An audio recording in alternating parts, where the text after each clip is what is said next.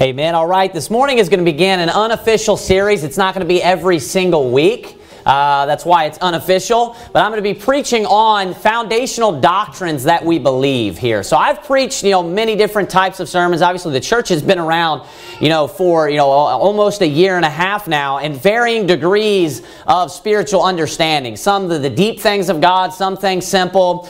But one thing that I wish I would have done is started off in the very beginning and just preached basically what we believe on foundational doctrines, just core essential teachings of the faith of what we stand for. As I mentioned in a couple of Sunday morning ago sermon about not laying again the foundation, I talked about the importance of having the right foundation. Now everything is built upon that foundation. So you must first have the right foundation. That is extremely important. So I'm going to be preaching a couple of sermons here.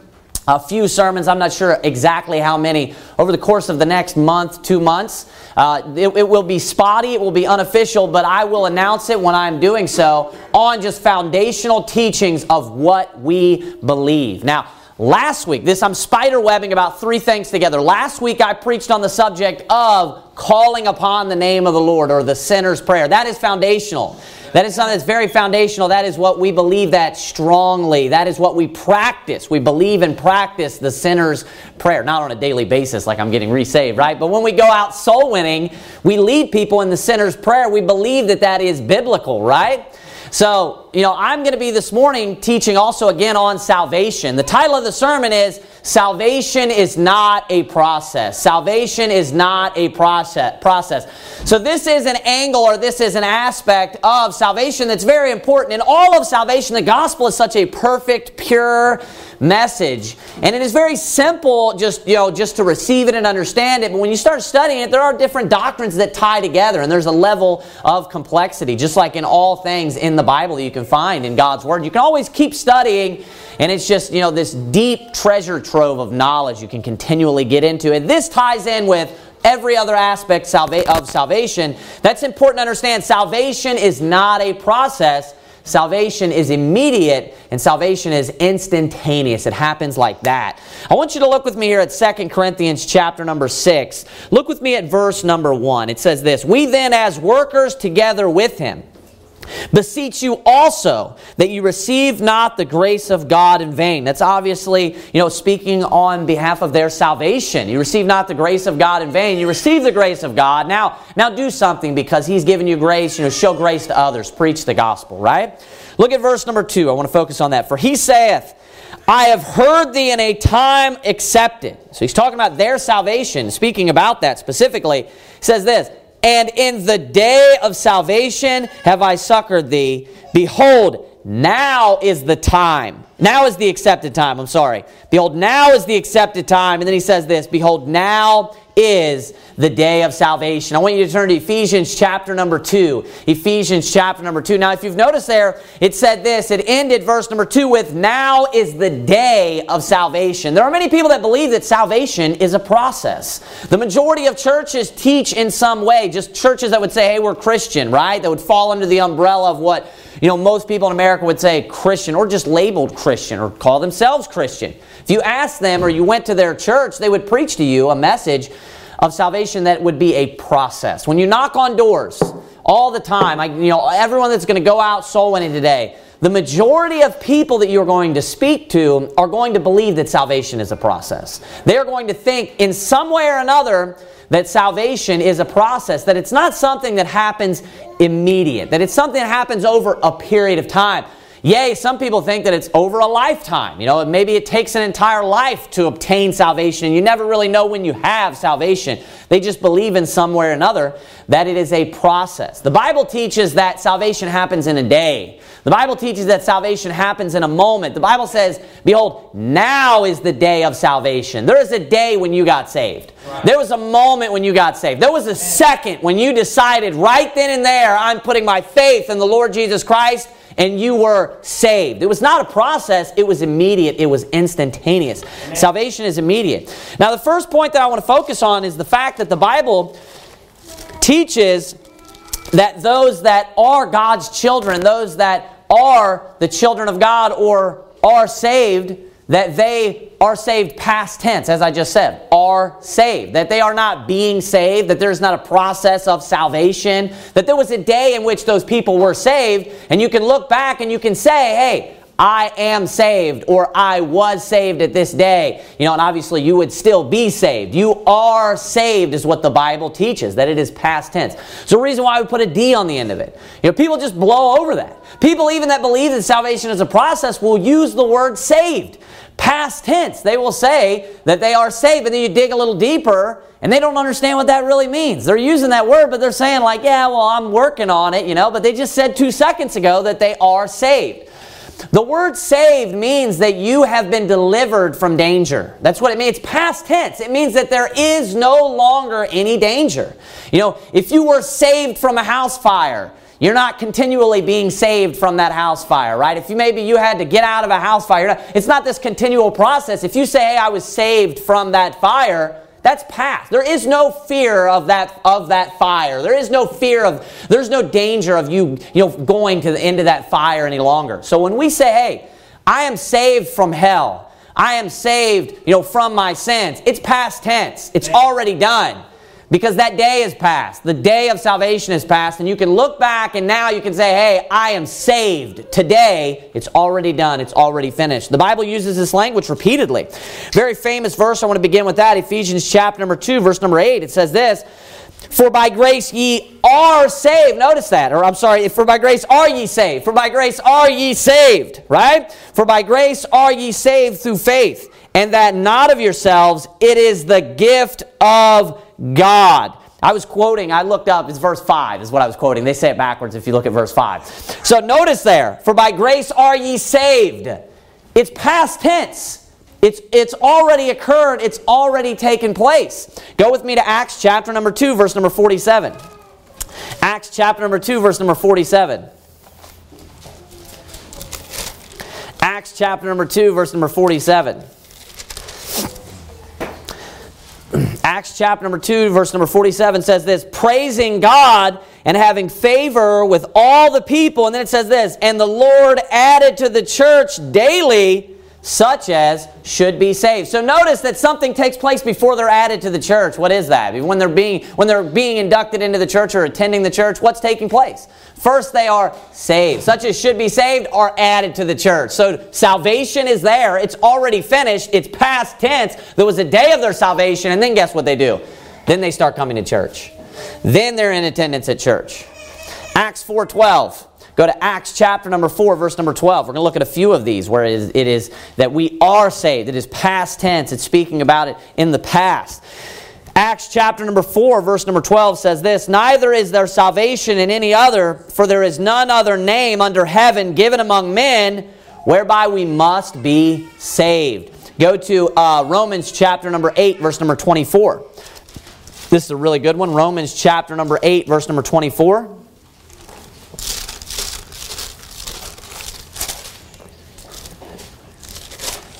Romans chapter number 8, verse number 24 says this, for we are saved by hope. Notice that, for we are saved by hope. Past tense, right? But hope that is seen is not hope, for what a man seeth, what doth he yet hope for? 2 Timothy chapter number 1, verse number 9. I want you to go to 2 Timothy chapter number 1, verse number 9. Look at a few of these. Got one more after this. 2 Timothy chapter number 1, verse number 9. I'll read to you from Titus chapter number 3, verse number 5. The Bible says this, not by works of righteousness which we have done, but according to His mercy He saved us. Now notice that the works, if they would have done them, were what? In past tense. Do you notice that? Not by works of righteousness which we have done, but then he goes on to say this, but according to His mercy He saved us. That's past tense. You're there in 2 Timothy chapter number 1, verse number 9. 2 Timothy chapter number 1, verse number 9 says this, who hath saved us and called us with an holy calling, not according to our works, but according to His own purpose and grace, which was given us. Notice that's past tense, all of this. Given us in Christ Jesus before the world began. So he says, who hath saved us? They can sit there and they can speak about their salvation. Paul can write to Timothy and he can say to Timothy that God saved us. Who hath saved us, speaking about God. That means it is past tense. It is already finished. They can rejoice in their salvation. They can be grateful. That's what he's doing. He's thanking God. He's being grateful and he's praising God for the salvation that he has already obtained and that it is done.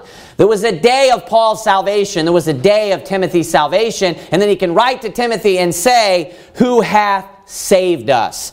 Why does it matter? Why is this wording so important? We'll go to 1 Corinthians chapter number 1, verse number 18. 1 Corinthians chapter number 1, verse number 18. Because the majority, their understanding of salvation, the majority that is, that would say that they're Christian, is that they are being saved. Is that there is a process. Is that there's a period of time where their salvation is taking place, right? Some people may use the words and say, hey, I'm saved. But when you dig deep and you speak to them and you get inside of their heart, they're going to start telling you that they believe that they're being saved, that they believe that it's a process. They'll say this, that it's not yet complete. Saved means that it's finished, right? Saved means that it's done. It's already in the past, completely 100% saved. Look in your King James Version here. This is an example of why we are King James only and why we will only use the King James Bible.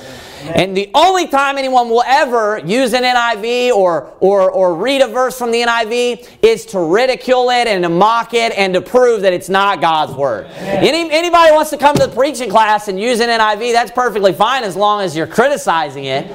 That's a critical text. If you want to take it and show all the problems with it like I'm going to do right now, that's perfectly fine. We are staunchly King James only and will always be 100%. Look at 1 Corinthians chapter number 1, verse number 18. In the King James Version, the Bible says this, for the preaching of the cross, it's the gospel of course, is to them that perish foolishness.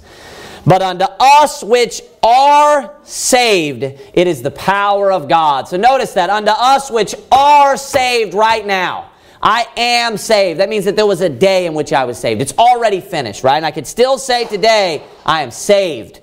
It is the power of God. Now I'm going to read to you from the NIV, the New International Version, from 1 Corinthians chapter number 1, verse number 18. You say, oh, this doesn't matter. Okay, well 1 Corinthians chapter number 1, verse number 18 in the New International Version says this, for the message of the cross is foolishness to those who are perishing. But to us who are being saved, it is the power of God. Now notice what they said there. But to us who are being saved. Now if you read the NIV and you get to 1 Corinthians chapter number 1, verse number 18, doctrinally, what is that verse going to teach you? It's going to teach you that salvation is a process. That there is a time in which you are being saved.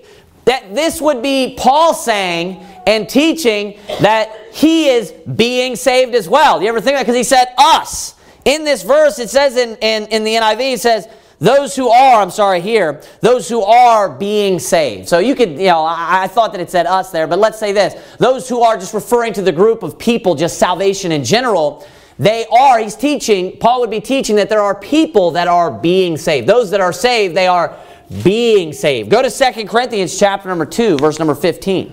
See the consistency in the King James Version, teaching the right doctrine when it comes to salvation, it being immediate, it being instantaneous, taking place like that. It jiving with 2 Corinthians chapter number 6 when the Bible says that there is a day of salvation.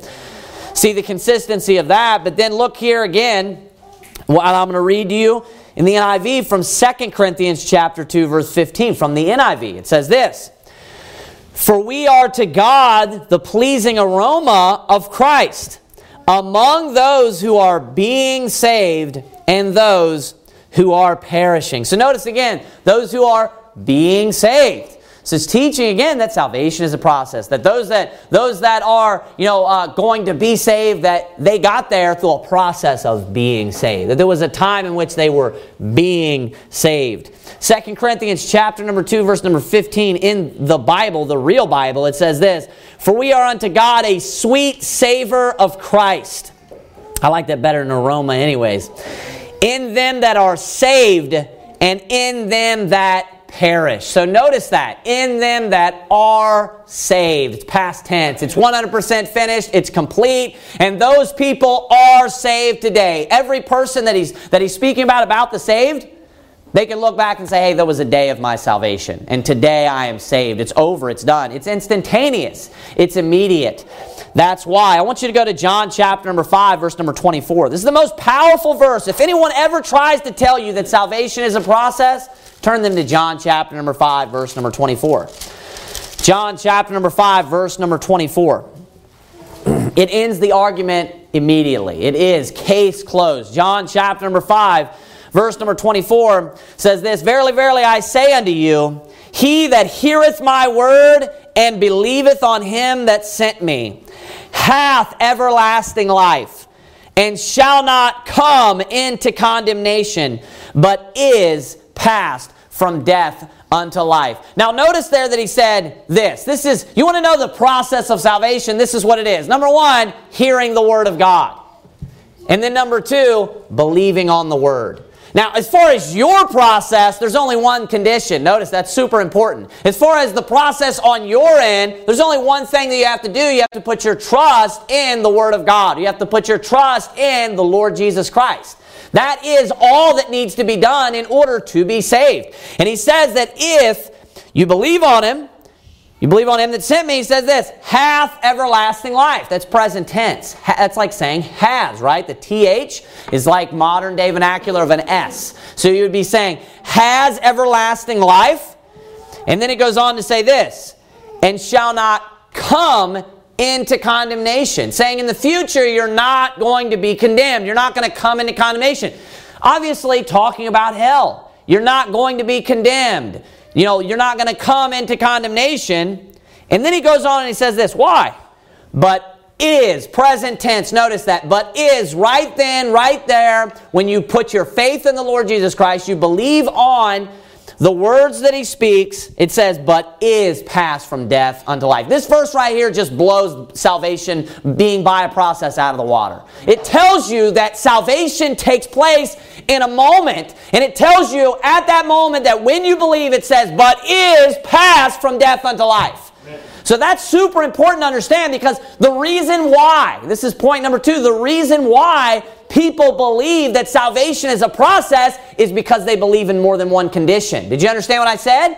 The reason why, if you dig deep on those that say, hey, I believe that salvation takes place over a period of time, or I believe that someone is being saved over their lifetime, it's because they believe in a multiplicity of requirements in order to be saved. But when you understand that salvation has one condition, it makes perfect sense on why it would be instantaneous. Because at the very moment, that one moment when you fulfill that one requirement, you are passed from death unto life. That's why it's instantaneous. At the moment when you hear His Word and then you decide to trust and obey the gospel, you put your faith in the Lord Jesus Christ, at that moment there's only one requirement, you fulfill it, you are passed from death unto life. Amen. That is the day of salvation. That is the moment of salvation. And then every day going forward after that, you can look back. You can say, hey, I am saved. That was the day when I was saved. It's past tense. It didn't take place today. I'm not in the midst of it. I'm not like at step 3 of 7. We're in the middle of I'm 50% there. You can say, hey, I was saved at this day. Amen. This is when I was saved, and this was the day of my salvation. There was a moment when I heard the gospel and I put my faith in the Lord Jesus Christ. I was saved right then and there. Notice, is passed from death unto life. If anyone ever tries to say, hey, salvation's a process, show them John chapter number 5, verse number 24. There's no way around it. It takes place like that. At the moment of what? Believe.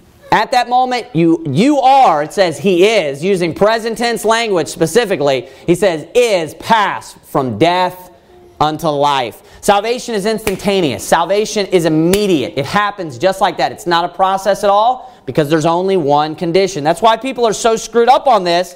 It's because they think that there are multiple conditions of salvation, but there is in fact only one condition.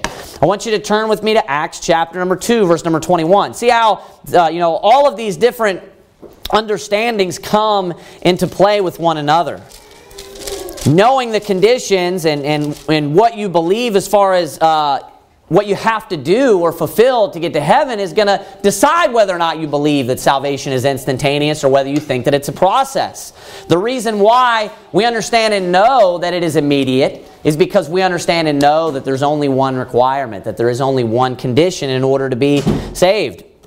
We'll look at this, some familiar verses with you, I'm sure. Look at Acts chapter number 2, verse number 21.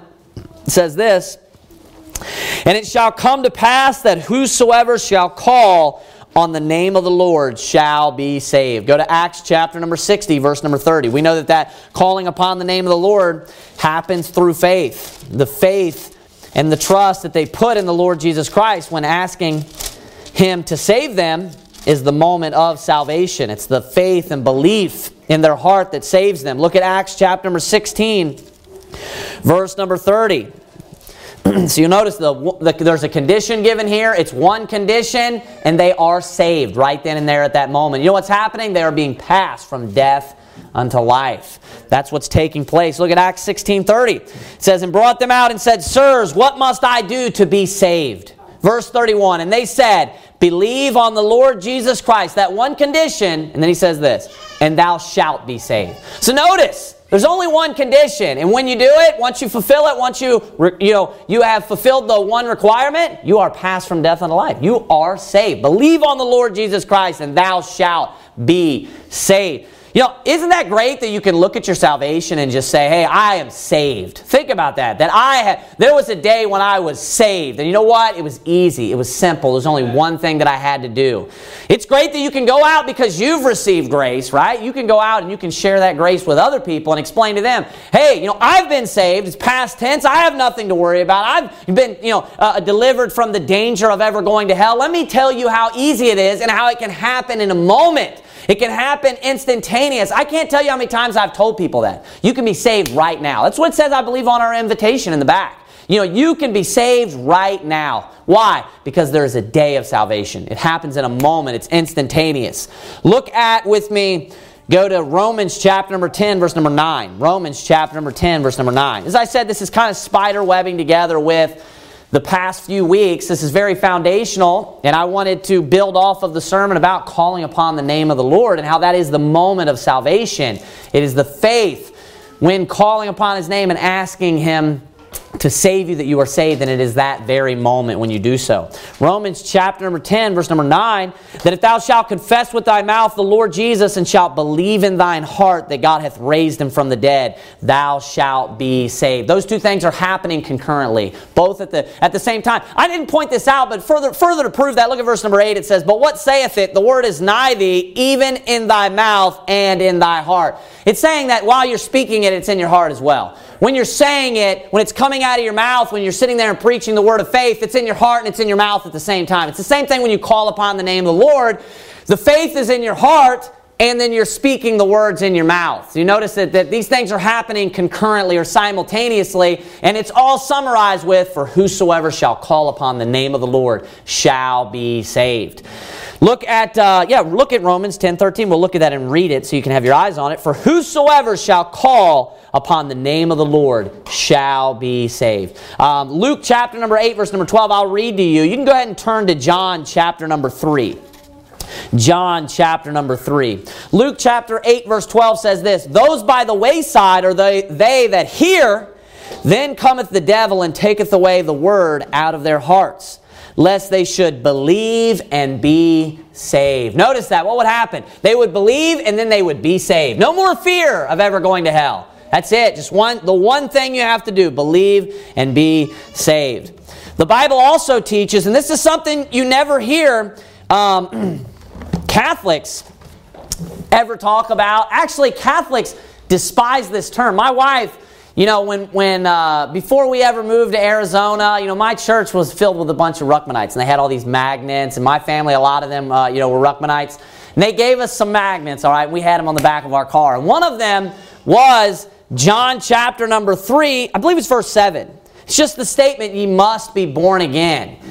And somebody approached my wife and asked my wife, and the person was Catholic, and asked my wife, like, are you one of those born-againers? And my wife talked to her for a little while, and then the person, I don't remember if it was a man or woman, but they ended up being a Catholic. And that statement alone shows like that this person despises that. You can tell that they are degrading. They're criticizing that statement. Like, are you one of those born-againers, right? Like mocking it. It's meant to be derogatory, like a pejorative term, right? They're meant to make fun of you. You're a born-againer? Does it sound like they want it to be something positive? Of course not. You're a born-againer. No, they're trying to make fun of it, but guess what? It's biblical. Amen. It's something that the Bible clearly teaches. And yes, I'm a born-againer. I've been born again. I've been saved. Past tense. That's why they don't understand this, is because they believe that salvation is a process. That being born again does not jive with salvation being a process. It sounds ridiculous. Yeah, I'm being born again. I'm in this slow process of being born, right? There's Jesus, while walking this earth, He used a lot of different analogies, right? He had different analogies that He would use. And we're going to look at a few of them right now. And one of them is being born again. He likens the moment of salvation, the moment of when you are saved and you are delivered and being passed from death unto life. He likens that unto being born again. Now, when you were born physically, you have a birth certificate. And there is an exact time that they wrote down. So, I don't know if they record seconds often. Maybe sometimes that they do that.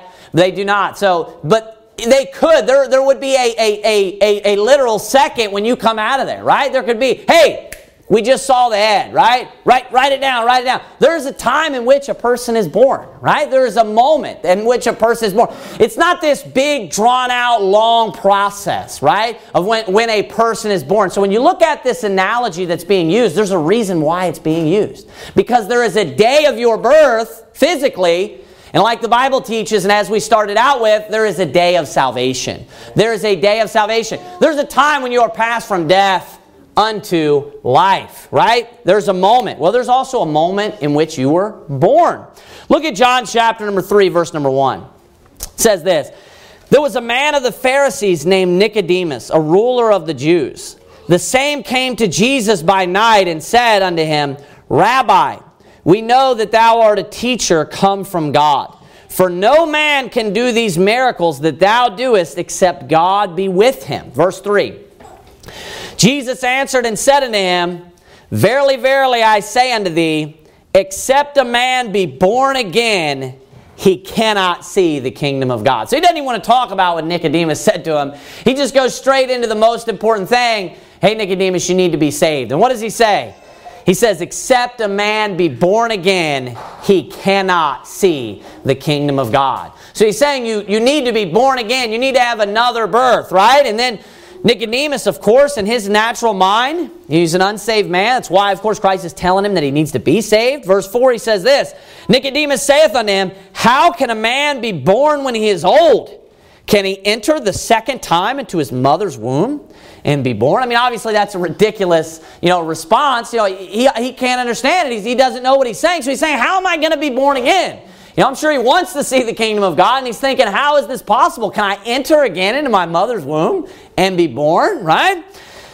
And then it says in verse 5, Jesus answered, Verily, verily, I say unto thee, except a man be born of water and of the Spirit, he cannot enter into the kingdom of God. So he explains that second verse. So of course, there in verse number 5, Jesus is elaborating on what Nicodemus did not understand. We saw there that Nicodemus responds with, can a man enter again in his mother's womb and be born? So, of course, you need to be born again. That means you had a first birth. That means what Jesus is referring to is there is a first birth there somewhere, which is, of course, the physical birth. And that's the only birth that Nicodemus understands. So he equates the second birth also with the first birth. He just thinks, well, that birth needs to take place twice. And now Jesus responds and says, no, they're not the same birth. He responds and he explains the first birth is what? Of the water. He says this, verse 5, Verily, verily, I say unto thee, except a man be born of water. And then he says this, here's the second birth. Here's the being born again. And then he says, and of the Spirit. So he explains you need to also be born of the Spirit. You have that first birth, but you don't go back and have that same type of birth again. You need to be born of the water, but then there also needs to be the second birth of the Spirit, a totally different type of birth. So he says, and of the Spirit, he cannot enter into the kingdom of God. And this continues. He's not finished speaking about this. Look at verse number 6.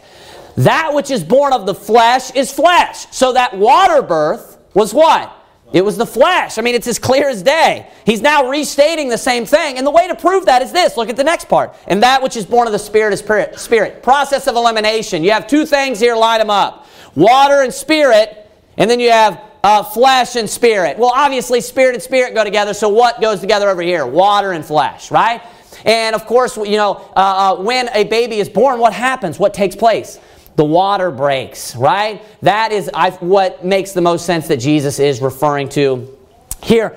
You could even do this in 1 John chapter number 5, and even at the moment that Jesus dies, which is what 1 John 5 is talking about. It says that out of his side came forth water and blood. And the purpose of that is it's speaking about him being a man. If you look in the context of 1 John 5, that is the purpose of that. It's saying that, hey, the Spirit bears record, that Christ came in the flesh. That's the whole context of 1 John 5 and what's taking place there. So that water, even in 1 John 5 and John 19, when Jesus has the Spirit going to his side, that is a reference to his flesh even at that moment. So what's the point here? The water lines up with the flesh, right? And then over here you have the Spirit and the Spirit. You must be born again. You have the water flesh birth, but guess what else you need? You need the spiritual birth. You need the spiritual birth. And then he says in verse number 7, Marvel not that I said unto thee, ye must be born again. So notice the analogy that he uses. Does it jive with 2 Corinthians 6? Perfectly. The day of salvation.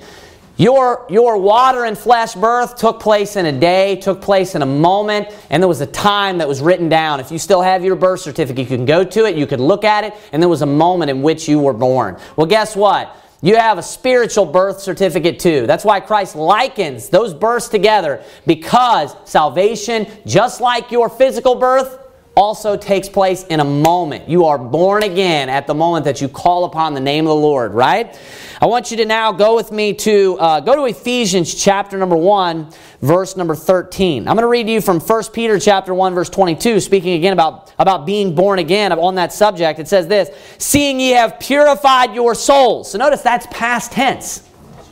Purified, past tense, your souls in obeying the truth through the Spirit unto unfeigned love of the brethren, seeing that ye love one another with a pure heart fervently, being born again. Saying that he's speaking about you now because you are born again. Being born again, you should be doing this. That's what it means when it says being there. It's a present participle in the sense of the fact that you are born again. And then it says, not of corruptible seed, but of incorruptible, by the word of God which liveth and abideth forever. We are saved by being born again. Ephesians chapter number 1, verse number 13. I need to get there myself. I'm going to read to you from John chapter number 3, verse number 13. Here's the other point that I want to make to you, is that you are saved in a moment, and you are saved by one condition. That is why you can be saved in a moment. So therefore, looking back at that moment, there was a moment in which you fulfilled that condition. Therefore, that moment was past tense. John chapter number 3, verse number 18 says this, he that believeth on him is not condemned, but he that believeth not is condemned already. Then it says this, because he hath not believed in the name of the only begotten Son of God. And we notice what that says. That's super important. Why is the man that's going to hell in this situation? He gives you an example of two people.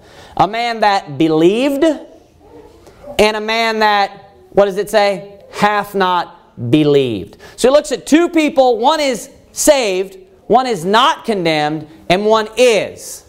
Now what's condemning the man that is going to hell, that is condemned? What is it? It's the fact that he hath not believed. Now what this does is a couple of things for us. Number one, we can understand that it's not this continual process of faith. Some people will try to teach that it's just like you got to keep the faith, brother. This is what Free Will Baptists supposedly teach. And when you dig deeper on them too, I've spoken to them, that is not true. They're liars. They believe that salvation is by works. It ultimately always goes back to that. But they believe supposedly on paper in their doctrinal statement that it is this continual belief, that you have to keep the faith. It's only faith that saves you. It's only, your trust in God that saves you, but you have to keep the faith. You have to make sure that you have the faith all the way to the end or you'll go to hell. Now this debunks that. Because it tells you, hey, there's a man that's condemned, there's a man that's not condemned, therefore he's saved. And you know why this guy's going to hell? Because he hath not believed. It doesn't say because he's not believing. It says because he hath not believed. Further supporting that there was a moment when he was saved.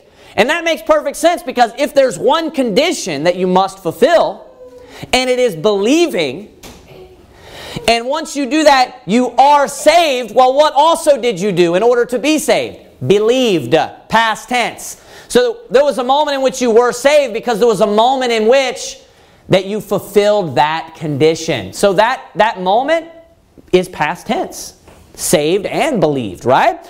So we can see that is a past tense moment. That's why it is instantaneous. A moment that you put your trust in the Lord Jesus Christ. This also ties in with last week's sermon because it's not just the faith in God.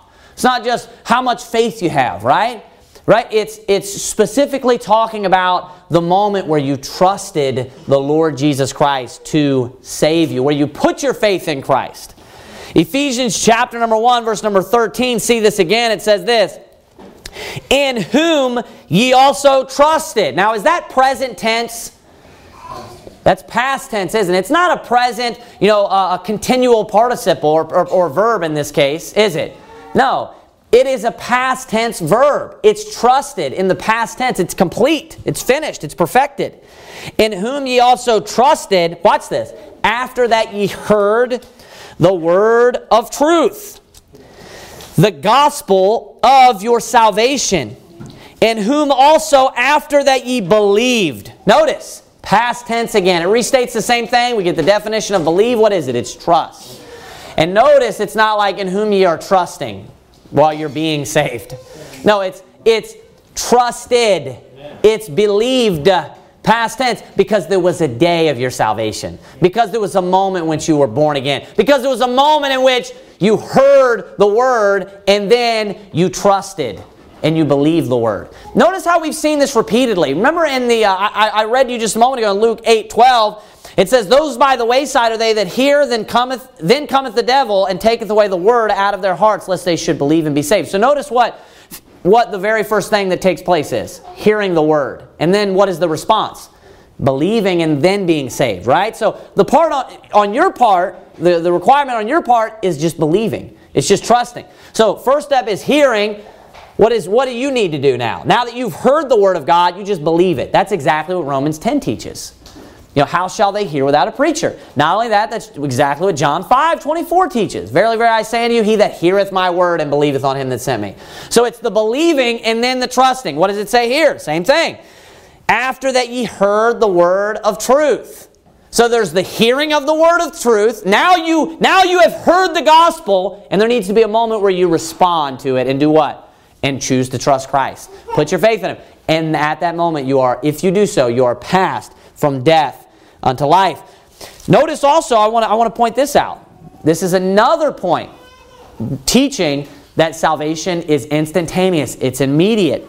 It says in verse 13, at the very end, it says this, ye were sealed with that Holy Spirit of promise. Is that past, present? What is that?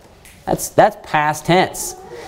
It says that ye were sealed, past tense, sealed, past tense, with that Holy Spirit of promise. When did it take place?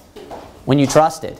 That's also being used. I want you to notice this. That's also telling you that took place at the same moment. You notice that? It says again, in whom ye also trusted, after that ye heard the word of truth, the gospel of your salvation. In whom also, after that ye believed, were sealed with that Holy Spirit of promise. You know what happened?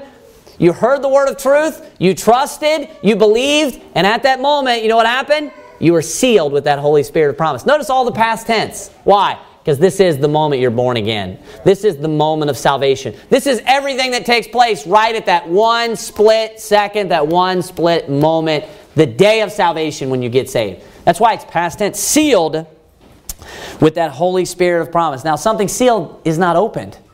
It cannot be opened.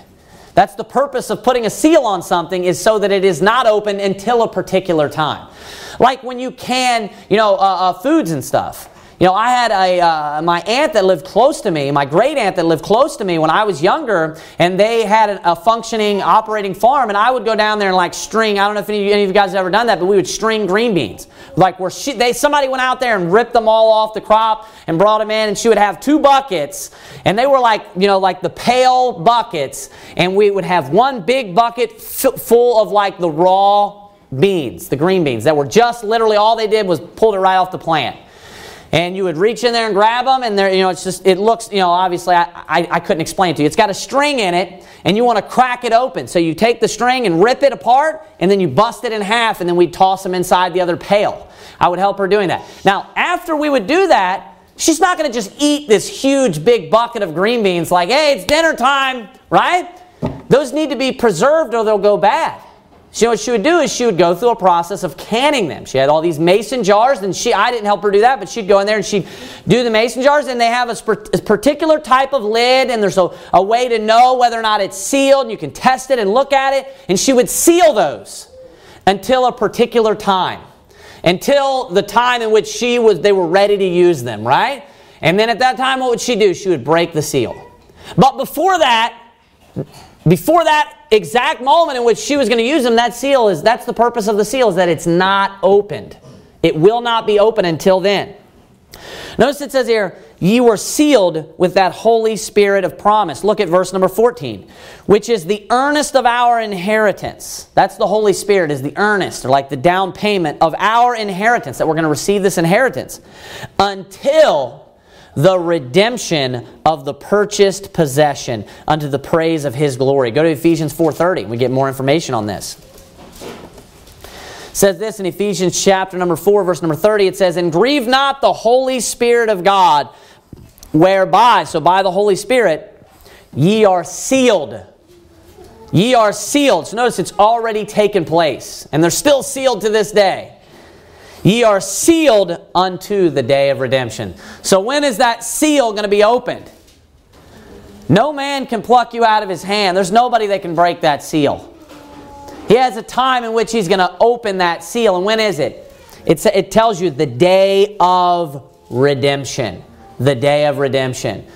This takes place in a moment. It's past tense. You are sealed today because it already took place. When? When you believed. When you trusted Christ. Now lastly, I want to go look at these last analogies here. I want you to go to John chapter number 10, verse number 9. As I mentioned, Christ will use analogies. And you can tell that with each of the analogies that there's a purpose in what you're trying to pick out. Now when someone in conversation with you uses an analogy for something, there's a certain point that they're trying to get across based upon this analogy. And once you understand the analogy and why it was made, you can see the purpose and why it was chosen out, right? Because you can choose any type of analogy. So what you do is you're trying to get a particular point across about something. So you choose something that is analogous. The word analogous or an analogy means similar, right? So you choose something that is analogous so you can get that particular point across. And then you use that as an analogy. Well, you want to know something that all of the analogies of Christ have in common? All of them? They're all easy, and they're all a one-step process that just happens in a moment. It just happens in a moment, and there's only one step to them. John chapter number 4, verse number 13 says this. So you're in John 10, verse number 9. We're going to read that in just a moment. And we'll end there. John 4:13 says this. Jesus answered and said unto her, whosoever drinketh of this water shall thirst again. But whosoever drinketh of the water that I shall give him shall never thirst. But the water that I shall give him shall be in him a well of water, springing up into everlasting life. Now, I want you to notice the analogy that he made. Now, this analogy is meant to actually contrast. He draws an analogy in order to say that these two things are not alike in this way. He says this, hey, first, what they do have in common is we'll consider them wells of water, right? This is a well of physical water. This is a well of spiritual water. And he says, if someone comes to this physical water and drinks of it, now, how many drinks would they be taking? One. Because he says this afterwards. They're going to thirst again. Notice that. So he's not saying that you're repeatedly drinking of it. Then the point of thirsting again makes zero sense. Of course, you're going to thirst again. Or you wouldn't thirst again if you're going to keep drinking of it. He's talking about the only way that makes sense is if you're taking one drink of it. You notice that? Then he speaks about the spiritual water and he makes this statement. He says, but whosoever drinketh of the water that I shall give him shall never thirst. But the water that I shall give him shall be in him a well of water springing up into everlasting life. The only way that makes sense is that you drink of his water one time. In his analogy, what he's saying is, hey, take a drink of this water, one, and you're going to thirst again. But take a drink of my water, one, you'll never thirst again. You notice that? The whole point of it is that you're taking one drink.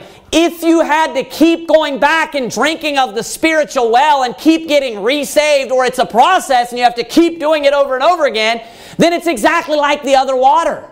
It's no different than the physical well. So the whole point is, hey, we have the two wells here. Drink of this one, take a drink of it. That's one time, not drinking of it, not a continual, taking place. If you drink of this, one drink, you're going to thirst again. But if you drink of this, one drink, and that's why he says drinks, whosoever drinks of this water. So if you take a drink of it, you're never going to thirst again. That's the spiritual well. So notice how he likens it unto doing what? One time. One time occurrence, something easy, something that what? Takes place in a moment. Just like being born again. The day of salvation. And then it's past tense. It's over at that moment. You're not going to have to go back and continually do something in order to maintain your salvation. It's done. You are passed from death unto life. I want you to look there at John chapter number 10, verse number 9. Jesus says this, and this is where we're going to end. He says this, I am the door. By me, if any man enter in, he shall be saved. And then he says this, and shall go in and out and find pasture. Now, think about that. So, he says this, I am the door. So, Jesus Christ is representing the door. What was over and over again, not the first step of salvation on your part, because we realize that there's only one thing that we have to do, one condition. But in order for you to fulfill that one condition, what first has to happen? You have to hear the Word of God. Remember that over and over again. In whom ye also trusted after that ye heard the word of truth. So you have to hear the Word of God first. That's you standing at the door. That's you there and you've heard it, and now you can make the option of whether or not you can make the choice between your options. You can opt out, or you can say, hey, I'm going to trust this. I'm going to believe this, right? And Jesus here likens himself unto being a door. And he says, I am the door. By me, if any man enter in, he shall be saved. You notice that? He shall be saved, past tense. Now, hearing the word is standing before the door. You now have the option. And how many steps, if you're standing in front of the door, does it take to get through the door? One step. There's only one step. You have the option. You have the choice. You're standing there.